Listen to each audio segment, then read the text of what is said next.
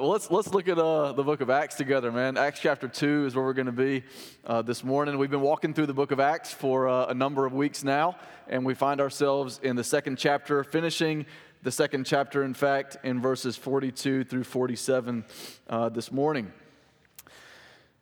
Oh, man. This book is all about the early church. It's called the Acts of the Apostles. It's more appropriately called the Acts of the Holy Spirit in the lives of the apostles or through the apostles.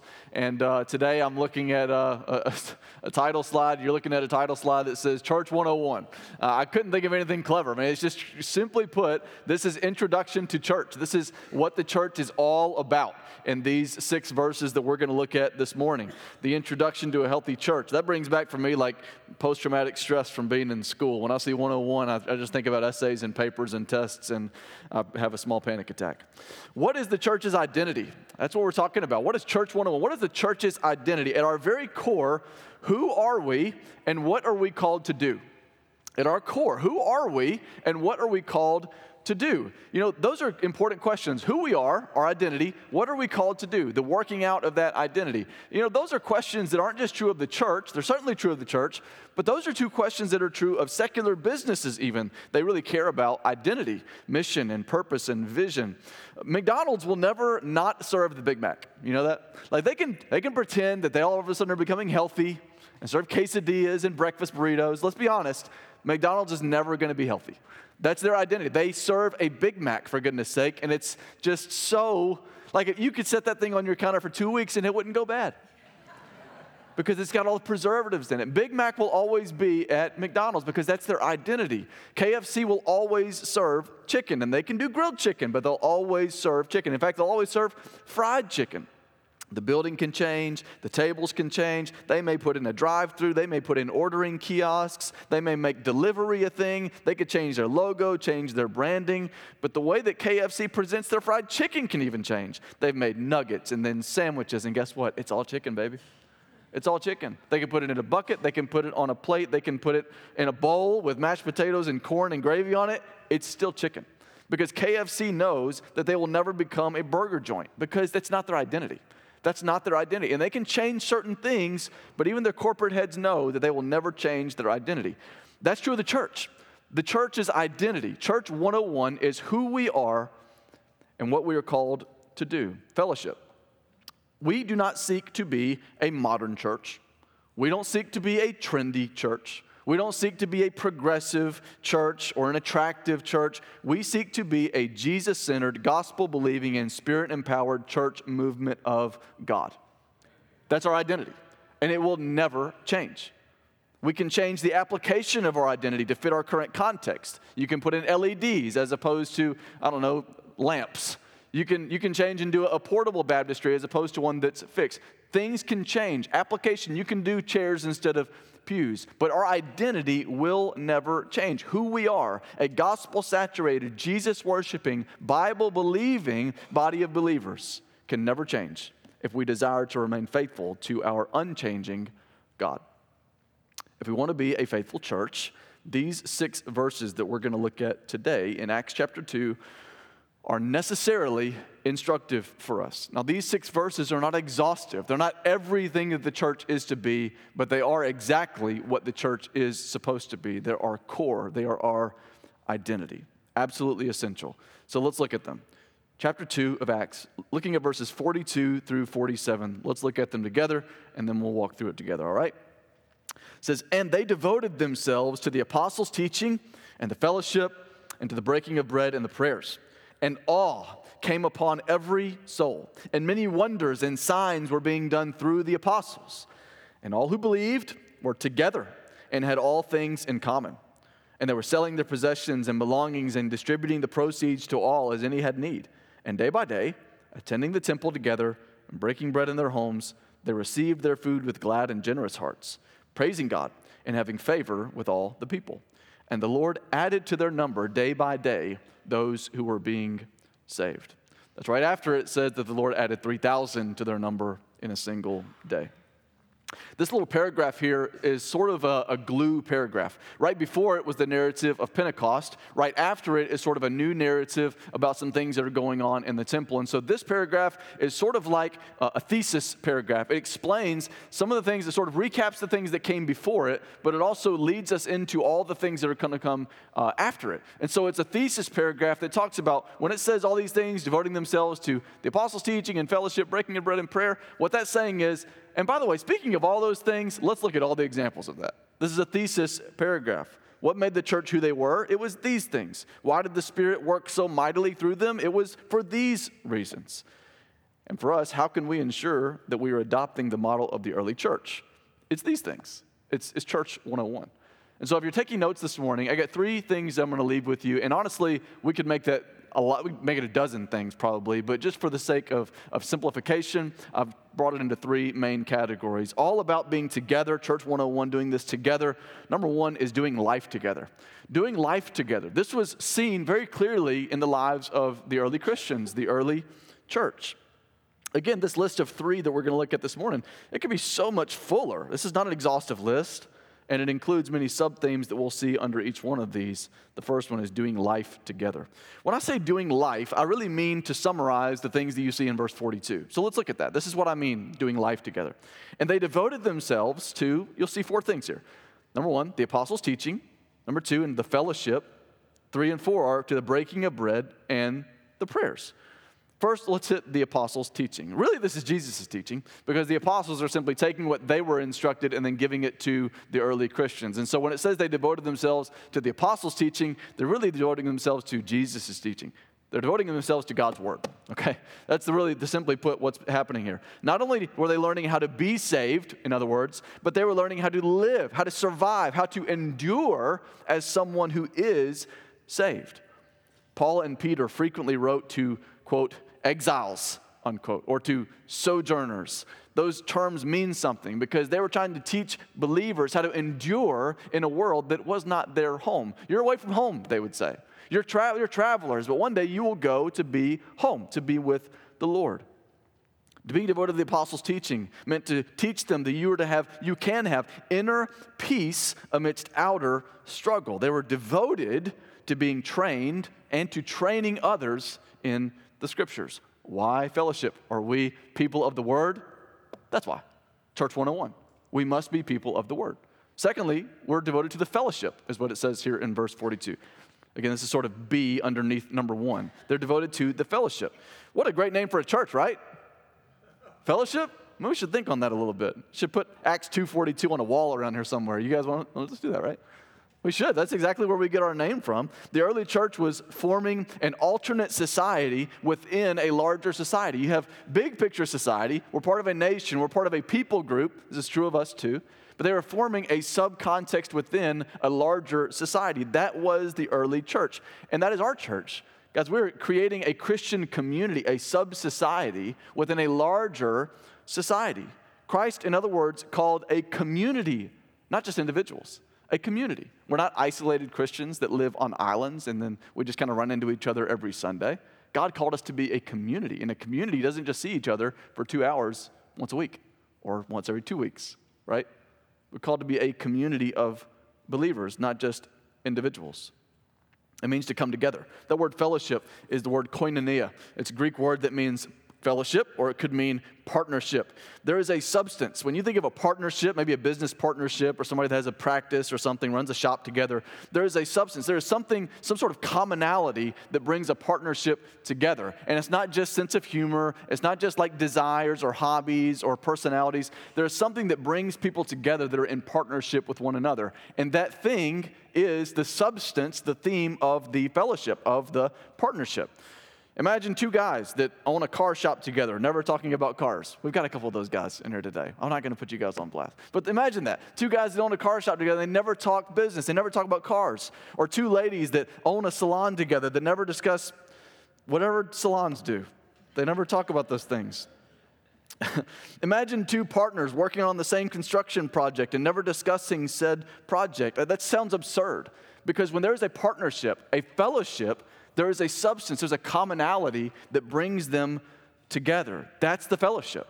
And we are not just in a fellowship because we meet under the same roof on Sundays and Wednesdays, or because it's the name that's on the sign out there by the road. We're a fellowship because of the name which brings us together, and it's the name of Jesus. Because we're very different, and yet we're the same. Because we're a partnership, a fellowship that is brought together by the name of Jesus. And I'll be honest, at times we err too much. We talk about it's not a religion, it's a relationship. We have a personal relationship with Jesus, and that's true.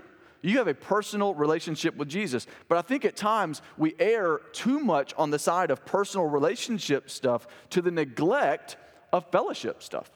It's like, yes, you have a personal relationship with Jesus. Praise God for that. But you also have a collective relationship with Jesus. You're called not to be an isolated individual. You're called to be a fellowship. It's not me and Jesus. It's we and Jesus. We have the same strength when we are weak. We have the same divine counselor in daily struggles. We share the same spirit-empowered mission. We have the same hope in affliction, same joy in sadness, same peace in conflict, the same rescue from the wages of sin that once ensnared us. We have a common Savior, a common Spirit in each of us, a common final destination. That's a lot of common. That's a lot of fellowship. You'll see this on the screen behind me. Fellowship isn't just our name. It is our God-given function.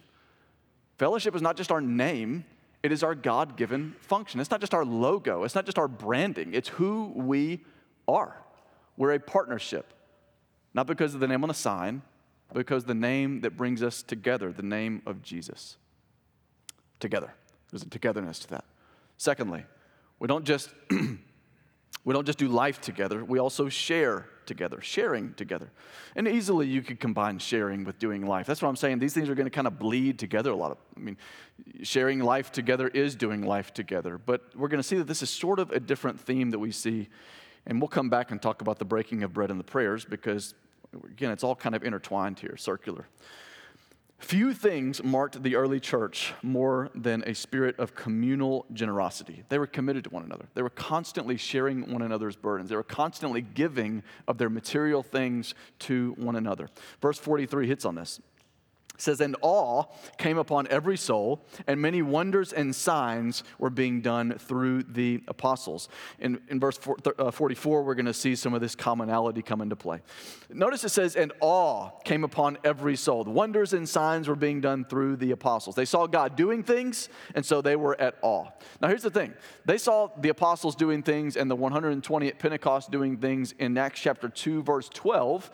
And I'm going to read this because look at the reaction of the people when they were doing these amazing things. It says, and all were amazed, but the second word is different. They were perplexed, saying to one another, what does this mean? Before, that's what you have. But after the fellowship comes together, you have what we see here. They were filled with awe at all the things that God was doing. What that means is that awe is knowing exactly where those things came from. Perplexity is saying, this is confusing. Awe is saying, we know exactly what's happening, and it is amazing. Awe is reverent fear. In fact, your translation may say the word fear, because that's what that word awe means. It's reverent fear or wonder at what God had done and was doing. Pentecost's context is the Old Testament. They're talking about Sinai, and they're talking about Moses and Exodus and Pharaoh and all the amazing things God did in liberating his people from those things in the Old Testament. And so when it says here in this passage, wonders and signs that were being done. In the Old Testament, wonders and signs were done at this time in the Old Testament context, and it was referring to God doing things to deliver his people from his enemies. Listen, church. God is still doing things to deliver his people from his enemies. And when we see God do those things, you know what the appropriate reaction is? Not perplexity. It's awe. It's reverent fear at, wow, what God is doing. In other words, for us, when God proves himself greater than Satan, greater than sin, and greater than the woes that we experience as a result of both, our response should be, wow, God has proven once again that he has power over the enemy. Wow. Praise God. He has proven it once again that he is greater than the enemy. I was talking to Sam Riley, our minister to students here earlier this week, and we were talking about baptism. We had baptism coming up this Sunday and talking specifically about baptism testimonies. Man, I can only talk about my experience. Guys, those testimonies bless me so much. Like the fruit from that is so you know what it is? It's awe. That's all I have. We were talking about it this week, and I shared with Sam a testimony of someone that will get baptized here in the next few weeks, a young lady who's an adult, but a young lady, and I was just like, man, check this testimony out, and we were just stunned over it. And I just said, I can't believe the way that those things are articulated, because the individual is not somebody who was raised in the church. This is not something that they don't know, Christianese. They don't know how to speak those things. But when I read the testimony, it was like this person had been in church their entire life. Like, this is second nature, but it's all new. And so when I read it, I was just thinking, I can't believe how eloquent and beautiful and amazing this is. And I told Sam, I was like, I can't believe it. And Sam's, your reaction was, why are you still surprised? Why are you still surprised? And that comes from a good place, because the fact of the matter is, we shouldn't be surprised when God does what God can do. We shouldn't be surprised when God supernaturally empowers a young lady to talk like she has no business talking, because it's God. That's what God does. And so Sam says, why are you surprised? And I'm with him. Why should we be surprised? However, that feeling of, well, I shouldn't be surprised, it also shouldn't cause us to be tame. We can say, well, I'm not surprised, so it's just God does what God does. No. Don't be surprised, but also don't treat it like it's nothing. You know what we should do? We should be absolutely awestruck that God is still in the business of doing what only God can do. When he does wonders and signs and proves that he still has power over his enemies, we should say, he still has power over his enemies. Praise God. And by the way, we should share that awe. Like clapping whenever we hear somebody share their testimony. Like hooping and hollering at times. I like that, man. The football is not the only place that we should be testifying like that, right? Man, praise God for what God is doing. We should be celebrating that right there. Sharing our awe. That's what they do in the testimony waters when they share. They're sharing their awe. November 19th, we're going to have our harvest supper. And this is my invitation to you. You don't have to be a fellowship person. You may be a guest today. I would love for you to be here on November 19th. I think it's at 5 p.m. We're going to fill that space out there with tables and chairs and eat together and eat a lot together and celebrate our Thanksgiving meal together. It's a harvest supper, and it's not just because it's the time of harvest, Thanksgiving season. It's because we're celebrating that God is a God of the harvest. He has done much. Between this time last year and this time this year, there is a great harvest that God has accomplished. Last year, we had a microphone out there, and usually I share a little devotion, and I may do that this time, but the microphone will still be out there. Last time, I just said, if anyone wants to say anything, like give a word of thanksgiving, just come and just do it. And some of you guys did, and it was great, and man, my heart was blessed by that. So many people's hearts were blessed by that. But I'm going to issue you a new challenge this week, or this month coming up. We're going to do the same thing. There's going to be a microphone out there, but I'm going to give you an opportunity to do something, to testify, to be to share your awe with your church family, or what you may want to be your church family in the near future. I had a couple of ladies, young ladies, approach me after the service. I think it was a few weeks ago when we baptized, and came up and said, "Hey, we'll never be baptized here because we've already been baptized, but we'd love to have the opportunity to share our own story." And, we'll read from the paper, whatever, and we can testify. And I said, that's exactly what we're going to do at Thanksgiving. So I'm going to set up the microphone. Go and put that slide up there that I gave you with all that stuff on it. If you want to take a picture of this, you can. This is the formula that I share with people whenever they're baptized. And you'll notice it says something about baptism under that third point. Here's what I want you to do, for real. Some of you guys are just blankly staring at me like, not a chance, bro. I like being on the receiving end of those testimonies. Maybe God has a different plan for you. Maybe he wants you to do this. So how about you just pray about it and ask him what he would like for you to do about it, okay? Instead of immediately hardening your heart and rejecting that. Not to come down and... Sorry, that was a little aggressive. What I want you to do is I want you to strongly consider, perhaps God would like you to testify on November 19th at 5 p.m. when you sit around your brothers and sisters and praise God and celebrate God and be awestruck by God and say, here's what God has done in me. This is the formula that I share with them. And we usually kind of go back and forth, and I may write something and say like, hey, explain this a little bit more, whatever. I'm not going to do that with you guys. But I would like for you to consider, perhaps it's time for you to testify to your church. Perhaps. I'm telling you that the early church did. They were awestruck by what God was doing. And so the November 19th, perhaps God's leading you to do the same. So take a picture of that or something if you want to keep that to yourself. I'll probably bring it up again next week as we kind of get closer to that date. Verse 44 talking about sharing things. It says, and all who believed were together and had all things in common. They're all together and had all things in common. That's about possessions, okay? It's not saying that they all had the same personalities and hobbies and they were all really into CrossFit and loved The Office. They had all things in common. It means that they shared their possessions with one another. There's harmony, in other words, in diversity. There's harmony in diversity. Verse 45 says, and they were selling their possessions and belongings and distributing the proceeds to all as any had need. They were selling their things and saying, here's a need over here, I'm going to meet that need. Oh, so-and-so has a need, let's meet that need. Now the question is this early communism? No, this is not early communism. The giving was voluntary. It wasn't forced. This is not an abolition of private property. People still had personal possessions. They still met in their homes, which we're going to see in just a moment. And so clearly people still had things to their name.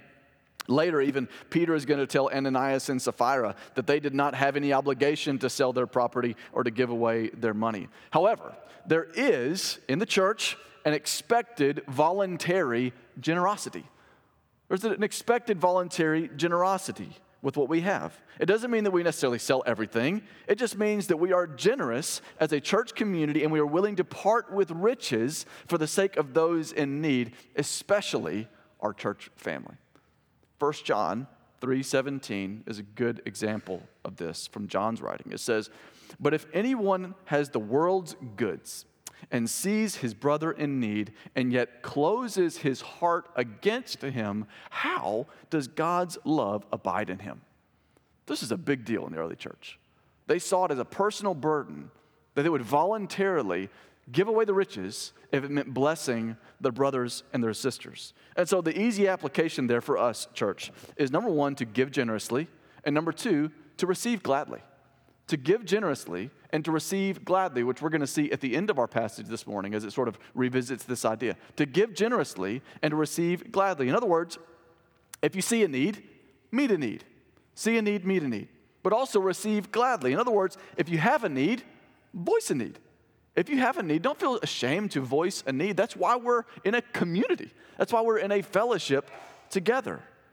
We have a problem in our culture, in our society, and that is that we have bought into the lie that we are self-made. We have bought into the lie that we are independent and self-made people, that we pull ourselves up by our bootstraps. And I'm not saying don't be tough, and I'm not saying don't persevere and be resilient. I'm saying that it is not consistent with Scripture to say that you're a self-made man or woman. There's no such thing as that. You are what you are by God's grace. If you have money in the bank account, it's by God's grace, not your work ethic.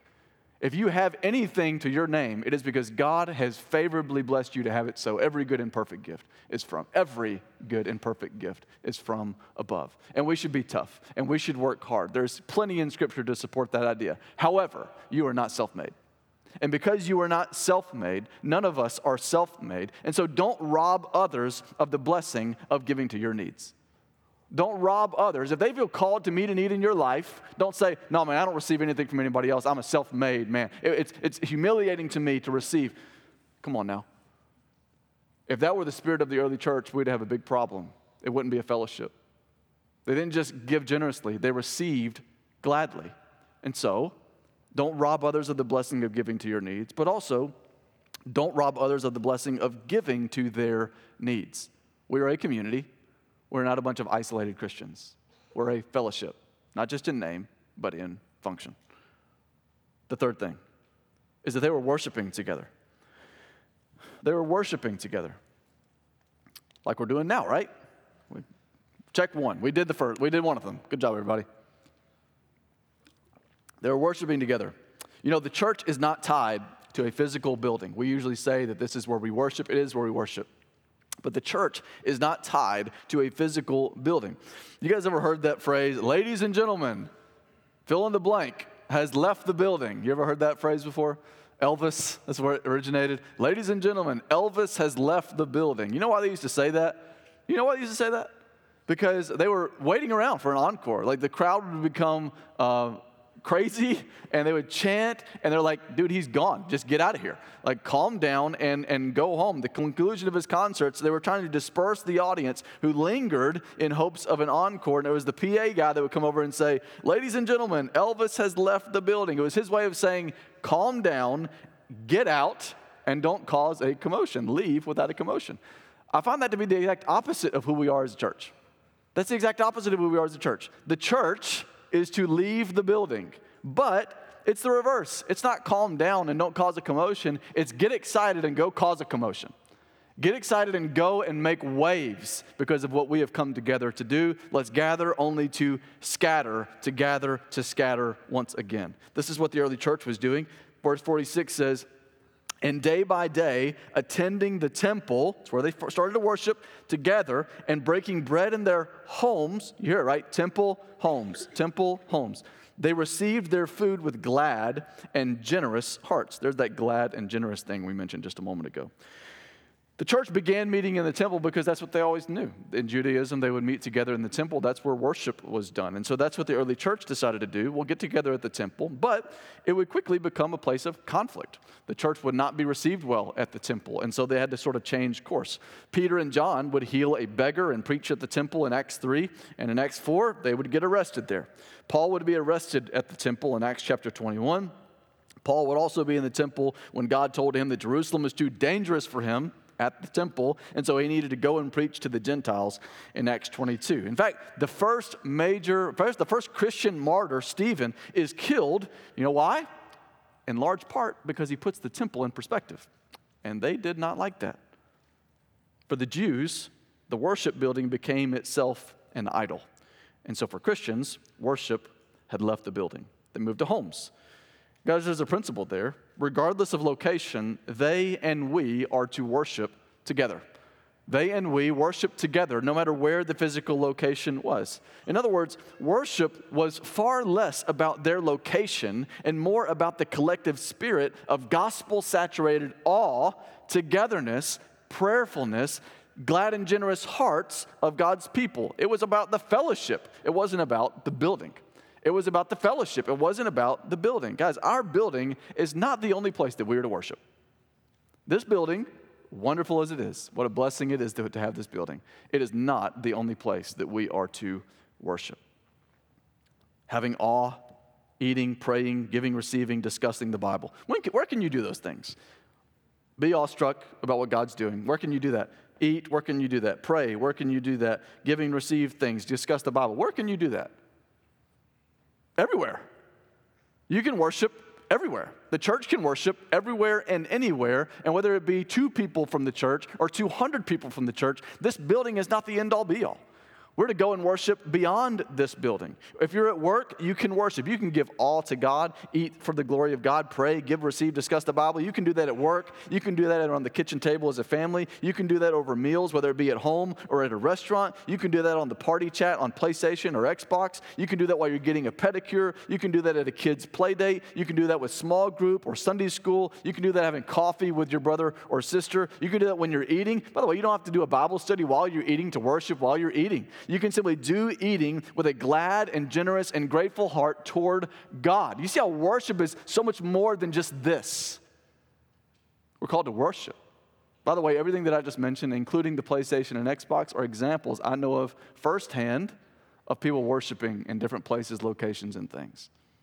Worship can happen in so many more ways than we box it up to be.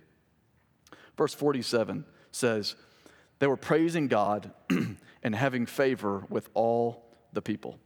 Praising God, having favor with all the people. Notice that there is an internal focus to the church community, needs within, which we've been talking about, but also that there's an external focus. It says, with all the people, favor with all the people. There's an external focus to the church community. By the way, this is before the arrests, before the persecutions, before the martyrs. It says that they had favor with people on the outside. They were viewed, in other words, as good citizens. Now, they didn't compromise who their true king was. They didn't bow to Caesar. They bowed to Jesus. And yet, the meaning here is that the highest ideals of the faith aligned with the highest ideals of Greco-Roman society. And that sounds a little bit weird because you think, wait a second.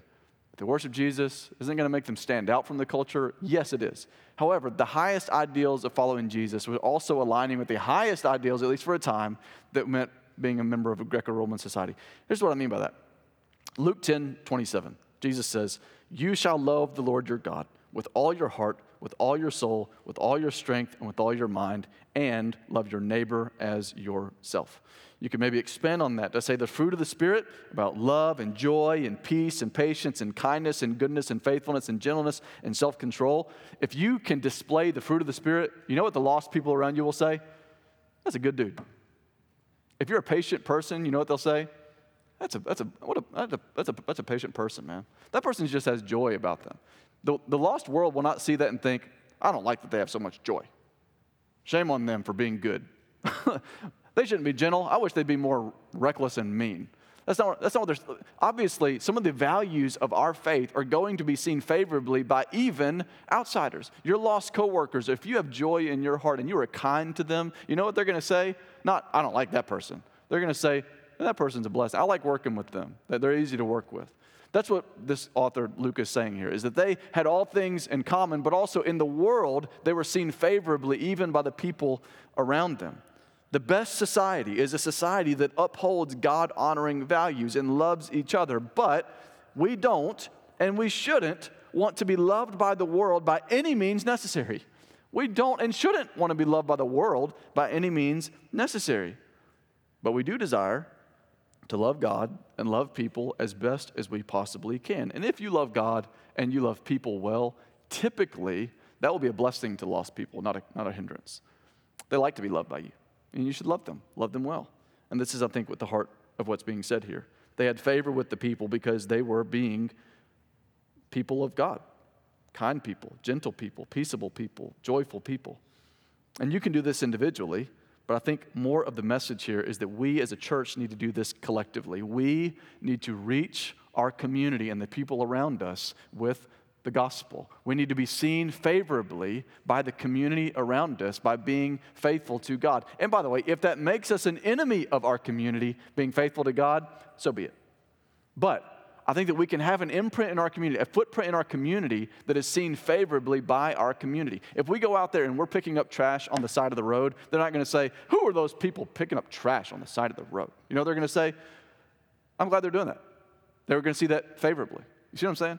If you're building a wheelchair ramp for a lost person's neighbor, they're going to say, man, I'm so glad they're doing that. Who are those guys? That's fellowship. Man, that's a good church. You see what I'm saying? The outside world will see the church favorably to a certain extent. We mentioned this last week, but that's part of the reason, a huge part of the reason, that we're making this decision to suggest to make Sam Riley full-time. Because one of the biggest emphases of bringing on Sam full-time is, yes, to be able to spend more time with our students, but we're adding to his job outreach, because that's a big gap right now in our church, is that before COVID, we were able to really reach our community. Now after COVID, we've had a hard time resuming that, and I'll take the blame for that. I don't mind that. But I'm also telling you as your pastor that I want to cast some vision and leadership and say, this is a gap.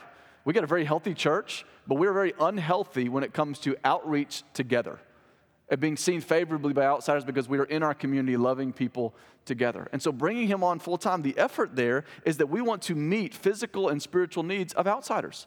We want to love outsiders. We want to love our neighbors. And we want to point them ultimately to the hope and the joy and the peace of knowing Jesus. Because this is what Church 101 is about. It's not just about coming together for the sake of the gospel. It's going out together for the sake of the gospel. The last thing here is the last part of verse 47. It says, and by the way, man, I want to talk so much more about all these things, but you probably have lunch plans, and I love you, so I'm trying to do the best thing by both of us, okay? And the Lord added to their number day by day those who were being saved. What's happening here is that the early church was obedient, and as they were obedient, the Lord did the work of adding to their number. Notice it says they added to their, it didn't say they added to their number. It said the Lord added to their number. The Lord added to their number. He's doing the work while they are being obedient. As a church, we walk obediently in our calling. Fellowship, we are called to walk obediently in our calling. And if we do so, it will look like A, B, C, D, E, F. 6 things. Go ahead and put that slide up there. I didn't number them. I lettered them, and so I have a hard time, okay? 6 things. And so, look, you don't have to write all that down. Maybe you do, but I want you to see what this looks like for us, church. Church 101. If we're applying the early church's model that we see in these 6 verses, number 1, letter A, it will mean that we are knowing and growing in the Word. They were devoted to the apostles' Teaching. They're devoted to teaching, to God's word, to Jesus' teaching. When Jesus was sending out his guys, he was getting ready to be crucified. In the high priestly prayer, he's praying to his Father, and he says, I do not ask that you take them out of the world. This is John 17:15 through 17. Jesus said, I don't ask that you take them out of the world, but that you keep them, guard them, protect them, ensure them from the evil one. They are not of the world, just as I am not of the world. And verse 17 is why I'm saying this, as it pertains to this right here. Jesus said, sanctify them in the truth. Your word is truth. Sanctify them in the truth. Your word is truth. If we're going to go and live this way, do these things, it is vitally important that the very first thing, we keep the very first thing, and that's that we must be people of the word. If we're not, Jesus says that you keep them from the evil one. We will have a hard time being kept from the evil one if we are not people that are being sanctified in the truth. Very first thing, know and grow in the word, the teachings. Secondly, is to fellowship regularly. To fellowship regularly. You know what regularly is. I'm not going to sit here and tell you a quantity, a number of what that looks like. You know in your heart what it means to be here regularly, and you know in your heart when you have violated regularly and you haven't been in church. Fair? You know what regularly means. And so we need to fellowship, to get together and gather regularly. You need to be here. If you're a guest, you can be somewhere else too, I guess. But church family, you need to be right here worshiping together, to fellowship regularly, to worship together, to sing together, to eat together, to pray together, which is the third thing, to pray. Up there you'll see beside it in blue, him, me, them, us. I wanted to share, I've shared this before with you, but a lot of people are here now that weren't here when I said this back then. A lot of people struggle to know what to pray for, to set a goal and say, I don't know what to even say. Some of you guys will say, I don't know what not to say. I could just talk forever to God, and I guess that's kind of the point. But I'm going to give you a very quick model. Perhaps you could say with 20 minutes, a 20-minute prayer. You may say, that's a long time. What am I going to talk about for 20 minutes? It's not as long as you think. Because this model, I think, is very helpful. Number one, I think it's awe. We talk to God and say, God, you are amazing. Him, number one, him. God, you're amazing. I see your grace constantly in my life, your mercy. And I could talk for so long about this because 20 minutes is nothing compared to what you could do with just him, to express gratitude with him, to express praise to him. That's him. Maybe 5 minutes there. The second is me. Talk about your own hurts, your own needs, your own sins. Confess those things. Entrust things to him. That's talking about me. And you could talk about that for easily 5 minutes. The third is them. Talk about others. Pray for your spouse. Pray for your kids. Pray for your children, your grandkids, your grandparents. Pray for your friends. Pray for your enemies for 5 minutes. You should still be able to do that for 5 minutes. And then last, us. Pray for us. Pray for your church family. Pray for your pastors. Pray for your leadership. Pray for your deacons. Pray for this body of believers. There are so many needs here. And we can pray for that for 5 minutes. You see how easy that is? With a very simple model, you can easily pray for 20 minutes and have made very good use out of the time and the intimacy that you have in prayer. The apostles and the early church devoted themselves to prayer, and I think that this is part of this Church 101 thing that we neglect. We relegate prayer to something we do before meals, and maybe as we hit our pillow at night, and we don't really pray. Not really. I would encourage you to consider what that would look like for you. Next is awe. We've kind of talked about that already, so I won't hit on that too much, but be awestruck by who God is. Next is to give generously, receive gladly, and receive gratefully. Again, we've talked pretty much at length about that. And the last thing is not so much in this passage as it is in this book, and that is to be witnesses, to testify. It's Acts 1:8. Go and be my witnesses, it says. It's the same root word that we would use for the word testify. What that means is, it's like that courtroom analogy. Go tell the truth. Go tell the truth. Church 101 is to go out of this place and scatter, to one day again gather, but to scatter and be people that tell the truth about who God is and what he has done. Guys, listen, from your pastor here, what an amazing thing that God is adding to our number. He is doing at Fellowship exactly what he was doing in Acts chapter 2. He is adding to our number, and we praise God for that because it is absolutely him that produces it. It's not your staff. It's not your deacons. It's not the committees. It's not the programs. God is doing things in this church. Amen? God's doing things in this church. And I'll say this, man, because I have a lot of these conversations, because I talk through baptism with people, because I talk through membership conversations with people, I just want you to know, you're not privy to all these conversations, but I want you to know this. When church is done the right way, you hear me? When church is done like this, it is attractive to those who are seeking. Believe it or not, people don't want fog machines on stage and concert music and camera jibs that are floating over the audience, giving them an MTV music video feel. MTV doesn't even do music videos anymore. We won't go on that. Believe it or not, people don't want the inauthentic. They don't want coffee bars in the gathering space. They don't want all their boxes checked, because if all their boxes checked, it means that somebody's probably aren't. Believe it or not, seekers, true seekers that are looking for a movement of God, you know what they're looking for? That. And the amazing thing is, that looks like fellowship right now. I'm not here to rebuke you. I'm here to say thank you. People are coming to this church because God's doing the work, but people are coming to fellowship because they see that this is a healthy church. And so many of the guests that we've been having lately, you know what happens?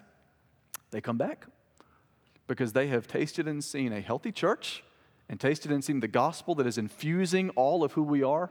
And if people come up to me and just say, man, God is moving here, it's so obvious. The people here are loving and they're welcoming, and it's so obvious. You know why? It's because we are being moved by the Spirit of God. God is doing something. We're being obedient, and God is doing something. And I'm just here to tell you, maybe you're not doing those things, but a lot of the people around you are. But a lot of the people around you aren't. And so if you're not living in Church 101, my encouragement to you as your pastor is to join us in the fellowship. You're not part of the fellowship just because you pull into the parking lot. You're part of the fellowship because you have joined the partnership. And you can sit in these seats and not be a partner. You can sit in these seats and not have bought into the mission. My encouragement is to you to buy in. As a church, we trust God to change hearts, and we thank God when He does what only He can do. And right now, baby, He is doing it. And we thank God for that, man. I want to focus on one word that I did not focus on earlier as we close. Verse 42 says, and they devoted themselves. They devoted themselves is one word in the Greek. The root word is kratos. I could go into, never mind, I'm not going to talk about that. It's you don't want to know. It's kratos. That word kratos, it means consistently showing strength which prevails in spite of difficulties. That's what that word means. They devoted themselves. It means that they were showing strength, consistently showing strength which prevailed in spite of difficulties. In other words, this was a commitment of the early church. It wasn't natural. It did not come easily. It's something that they were kratos, that they were committed to even when the going got tough. Guys, we endure not because our ability to stand firm and fight, but because Jesus has already stood firm and won the fight for us. He is our firm foundation. And you will fail. You will go out of these doors and you will sin and you will struggle and you will be given over to the difficulties of this world, because we all will do that. But when that happens, I just want you to remind yourself, know that the apostles' teaching tells us that you are not made right before God because of your work before God. You're made right before God because of Jesus' work before God. The song that we sang just a minute ago said, oh man, Chris reminded me of the words. It says, our judge and our defender. What's the next part? Suffered and crucified. Forgiveness is in you. Thanks for your help, Chris. Our judge and our defender. Listen, I want to talk and just say, our judge and our defender. That was great, very helpful. Our judge. You know, God is both our judge, but He's also our defense. In a courtroom, that makes no sense. How can God be both our judge, who is impartial, and our defendant, who is very partial? It's because God, the Father, looks at us and says, I see all your sin. But our defendant, Jesus, stands by us and says, yeah, they got a lot of sin. I covered every bit of it. That's the gospel. Our judge and our defender suffered and crucified. Forgiveness, not wrath, but forgiveness is in you. That's our foundation. And when you go out and you fail at Church 101, come back together and be reminded once again that it's not based on your work. It's based on the work of Jesus. Maybe you've been trying to do it on your own, man, to do it in your own strength. And you find that you put yourself in the bed, you lay your head on the pillow each night, given over to doubt and fear and weariness. And you come here and you hear the testimonies, and you're not encouraged, you're convicted. I want to tell you something. Conviction is a gift. It is a gift. And you may be here today and have never given your life to Jesus, but if he has convicted you today to do that, it is a gift. God wants to lift your burden. And so today, your next step perhaps is right now making it official that you're saying, God, I can't stand on my own 2 feet. I need a defender. Because the judgment, the wages of my sin is death. I need a defender. I'm here to tell you that if you place your faith and trust in Jesus today, you have a defense. And it is not your morality. It is the perfect substitutionary work of Jesus. This water can be your testimony too. It can be your celebration too, because Jesus can give you rest. Will you bow your heads and close your eyes as we respond? As we do at fellowship, I don't like to rush this moment in the service. I want to give you an opportunity to respond. We'll have some background kind of instrumental music playing for a moment. I'll be here at the front if you need to make a decision, if you'd like to pray with the pastor, if you just need to recommit your life to Church 101 and say, I've really dropped the ball on these things. I need to make a new commitment here. Then you can do that. You can pray at your seat. You can pray here. I want you to respond and be obedient, because this is not just the time where we look around and see if anybody wants to give their life to Jesus or join the church.